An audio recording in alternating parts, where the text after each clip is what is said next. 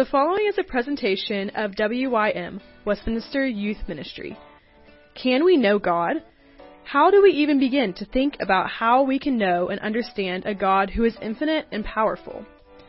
While there will always be things about God that are mysterious and difficult to comprehend, He has, by His grace, given us a way to learn about Him and to know Him. He does this through the person and work of Jesus and through His scriptures. In this series called God Is, we will be looking at the attributes of God. Each week, we will be focusing on a part of who God is and how that relates and applies to us. We hope you enjoy.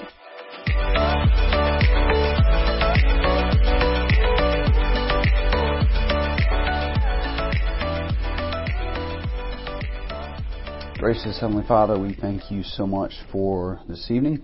I ask that you would please be with us as we study your word, as we look at who you are, and help us to leave here better because we've spent time in your word. We pray this in Jesus' name. Amen. So I want you to think about the people that you love the most, the ones that are closest to you in life. You hopefully know them well. You know them well because you spent time with them. You know their strengths. You know their weaknesses. You know the things that make them tick. You know the things that make them happy, right? And over time, we understand people better because we learn how they operate as an individual. And we do this through relationship. So how can we begin to think about knowing God and knowing who He is? It isn't like we buy tickets to a movie or a football game and spend hours getting to know Him the same way that we would a friend or a spouse. Knowing God seems like this impossible task because He's God and we are human, right? And He's this big, powerful God and we are just creatures. How can we know a God that is so big? But we're in relationship with Him. And by His grace, He actually gives us the means to be able to learn how to grow in knowledge of Him. And while we may never understand and know every single thing about Him, we can, in fact, know Him. And we do this through His Word. So tonight I want us to see that God reveals Himself through the Scriptures. God reveals Himself through the Scriptures. I want us to start by looking at how this knowledge was first corrupted, how Adam and Eve, they were made in relationship with God, and because of sin, that knowledge, that ability to know God has been corrupted. And then I want to look at how that knowledge is being redeemed through the work of Jesus. So I want us to start by looking at Ephesians chapter 4, verses 17 to 20. Now this I say and testify in the Lord, that you must no longer walk as the Gentiles do, in the futility of their minds.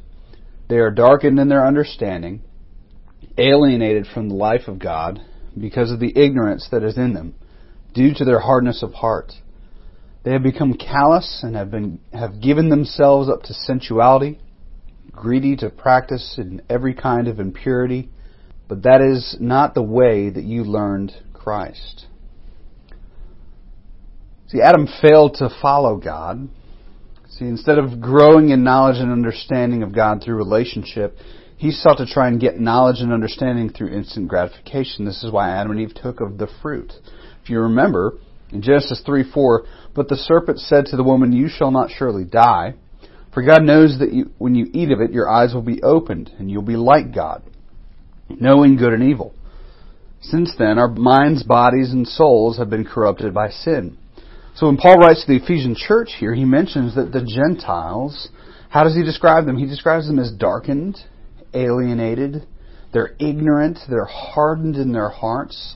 Now this doesn't mean that they have zero knowledge of God, but what it does mean is that their understanding of who God is, or their acknowledgement of who God is, it's corrupted. They're thinking for themselves, not for God. We also see this in Romans chapter 1, starting in verse 18, when Paul says this, for the wrath of God is revealed from heaven against all ungodliness and unrighteousness of men, who by their unrighteousness suppress the truth. For what can be known about God is plain to them, because God has shown it to them. For His invisible attributes, namely His eternal power and divine nature, have been clearly perceived ever since the creation of the world in the things that have been made. So they are without excuse. For although they knew God, they did not honor Him as God or give thanks to Him. But they became futile in their thinking, and their foolish hearts were darkened. Claiming to be wise, they became fools, and exchanged the glory of the immortal God for images resembling mortal man, and birds, and animals, and creeping things. Through looking at the world, there's this inherent understanding of God through creation. And this inherent knowledge is suppressed, as we see here. Naturally, we want to be our own little gods, and we like to control, so naturally we want to know better. Because of this, we're going to seek the wisdom of the world and of ourselves. And the result of this, according to verse 21, is that people become futile in their thinking, and their foolish hearts are darkened. And they take the knowledge of that good, powerful God who created the world and makes Him not necessary, and therefore, as we see in verse 22, they exchange the glory of the immortal God for images resembling mortal man and birds and animals and creeping things. So what happens when we do that? If you look at it, verse 24 and in verse 28, it says that God gave them up to the lusts of their hearts, and that He gives them over to a debased mind. And please know that this isn't God saying, well, you've sinned, so just go mess up even more. That's not what He's saying here. This is God looking at individuals who are so wrapped up in themselves that they have pushed away from the idea of God so much that they have no desire and no knowledge of understanding of God. Nor do they want to. They want the things of this world. They want to be in control. So God gives them over to this futile thinking because they have no desire to know Him. And this is a scary thing because it means that there could be someone who is completely kind, compassionate, humane, enjoyable to be around, yet hates or disregards that there is a God who wants to know them and wants to be known. And that person is not going to be in relationship with God, even though they may be a nice person. Because they are pursuing the world and denying that there is a God, they are not in relationship with Him. See, the obstacle that we face in knowing and understanding God is that we are tainted by sin, and we approach the idea of knowing Him with this inherent desire to make Him into what we want Him to be, or to dismiss Him altogether. And this is an obstacle that we have to traverse. And we can't traverse it on our own. And thankfully, He gives us exactly what we need to do this through the Scriptures in the Old and New Testaments. Through this, we can learn about God and understand our purpose here on earth. Writer J.I. Packer says, "What makes life worthwhile is having a big enough objective, something which catches our imagination and lays hold of our allegiance. And this the Christian has in a way that no other person has. For what higher, more exhausted, or more compelling goal can there be than to know God? That purpose can only be seen and understood through redemption." So our knowledge has been corrupted because of sin, but through the grace of the Holy Spirit and by the work of Jesus, it gets redeemed. The Scriptures are our starting point. They teach us that we can move away from this dismissal of God, a claim that God is unknowable or that God should conform into our understanding, towards a framework that says God knows everything and He is the standard for knowledge. For by the grace of God, through the Holy Spirit, we are helped to understand the ways of God. Not completely, because we're still tainted by sin, but we can begin to understand. Paul spoke of how we're given over to a debased mind in Romans 1:28. But the Holy Spirit, when He's doing this work, He's actually rewiring and renewing. He's unraveling the chaos. He's unraveling the corruption and helping us to truly understand who God is. See, we serve a God who is transcendent and immanent. Two big words for tonight. Transcendent. This means that God is above us, and only He can know Himself comprehensively. This means that we, as human beings, finite, We can never know Him comprehensively. See, understanding God is transcendent actually helps us to avoid the mistake of trying to fit God into what we want Him to be or fit Him into a box. He's bigger than that. Okay? And we have to recognize Him as being bigger than that. Which is part of our mistake when we think that we can't know God, is because we think, oh, well, He's just too big. How can we know Him? And that, yes, there is some truth in that. But He's also something that we call immanent. God makes Himself known by drawing close to us. And He does this through Jesus and the Scriptures that point us towards Jesus. In fact, when Isaiah speaks of the coming Messiah, he calls Him Emmanuel. In Isaiah 8:8 and 8:10, which means God with us. To understand God both as transcendent and immanent requires us to step back from ourselves and approach Him in humility. This is how we are to know God, is by humbling ourselves and saying, God, You are big, but I also know that You love me. Help me to know You more. Help me to understand You. Help me to grow in my understanding of You. Theologian Vern Poythress writes this: to humble ourselves before God implies humbling ourselves to receive His revelation for what it is, fully trustworthy, fully true, and expressing faithfully not only who God is, but how He relates to us. In Colossians chapter 3, verse 1 to 2, the Apostle Paul writes, if then you have been raised with Christ, seek the things that are above, where Christ is, seated at the right hand of God. Set your minds on things that are above, not on things that are on earth. For you have died, and your life is hidden with Christ in God. When Christ, who is your life, appears, then also you will appear with Him in glory. The life, death, and resurrection of Jesus that are taught in the Scriptures help us to submit ourselves to God humbly and to seek to be in relationship with Him. And the beautiful thing is, Paul writes in 1 Corinthians 2:12 that under that relationship, He gives that knowledge to us freely. And we're to use that knowledge to pursue God even more. Meaning that when we desire to know God, and we look to His Scriptures to understand Him more, that's going to produce more of a desire for us to know God and to pursue His Scriptures. It's this cyclical thing that grows and grows and grows. It's a beautiful thing. Because knowing God is of the utmost importance to us.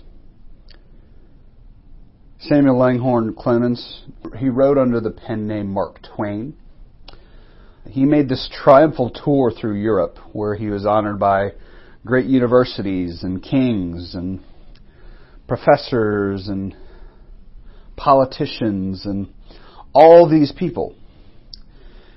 And his daughter said to him, Daddy, I guess pretty soon you'll know everybody except for God. Which is kind of a curious little thought from a little girl, right? Saying, you know all these kings, you're interacting with all these people, you have all these accolades, and you have all this attention, and you have all this knowledge, but you don't know God. If my daughter said that to me, I would first off say that's pretty profound, right? But it's also something to think about. The truth is, it doesn't matter who you know or how much you know. Ultimately, knowing God is the only relationship that matters for eternity. We can spend our whole lives pursuing knowledge and understanding. And this is good. I don't want you to think I'm not telling us to go pursue knowledge. Education is hugely important. However, putting it all in perspective is key. Jesus asks this question in Matthew 16:26. For what will it profit a man if he gains the whole world and forfeits his soul? What profit is it for us to seek and to gain knowledge apart from the giver of all knowledge? And what good is it to us to seek knowledge apart from the ways that God has given to us in order to help us to even begin to understand Him? As we've already said in this lesson, the Scriptures help us to truly know God. They help us to not put God into a box.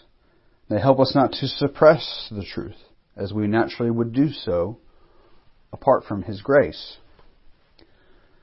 God makes Himself known. And that is something that we should be ever so thankful for. We don't serve a God who wants to sit in a corner and be left alone. We serve a God that wants to make Himself known to us.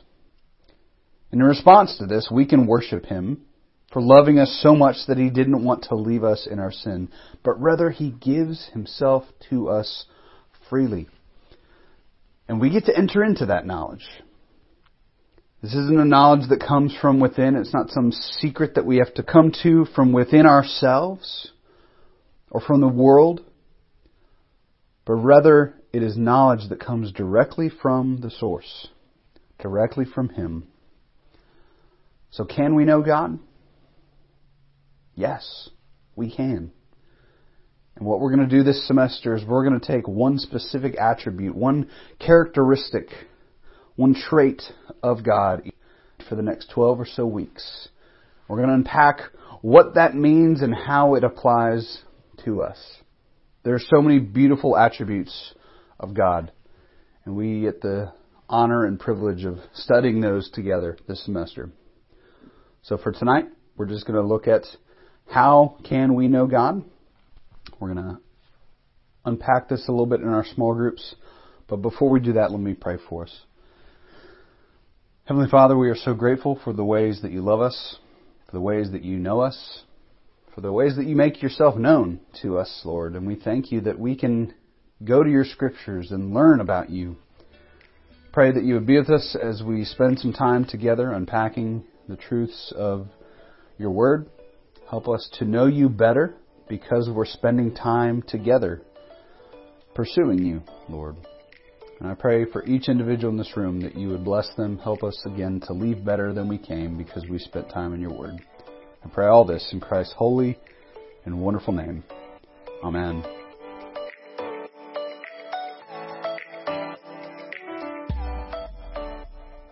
Thank you for tuning in. We hope this has been helpful for you. Please keep an eye out for more audio upcoming from WYM.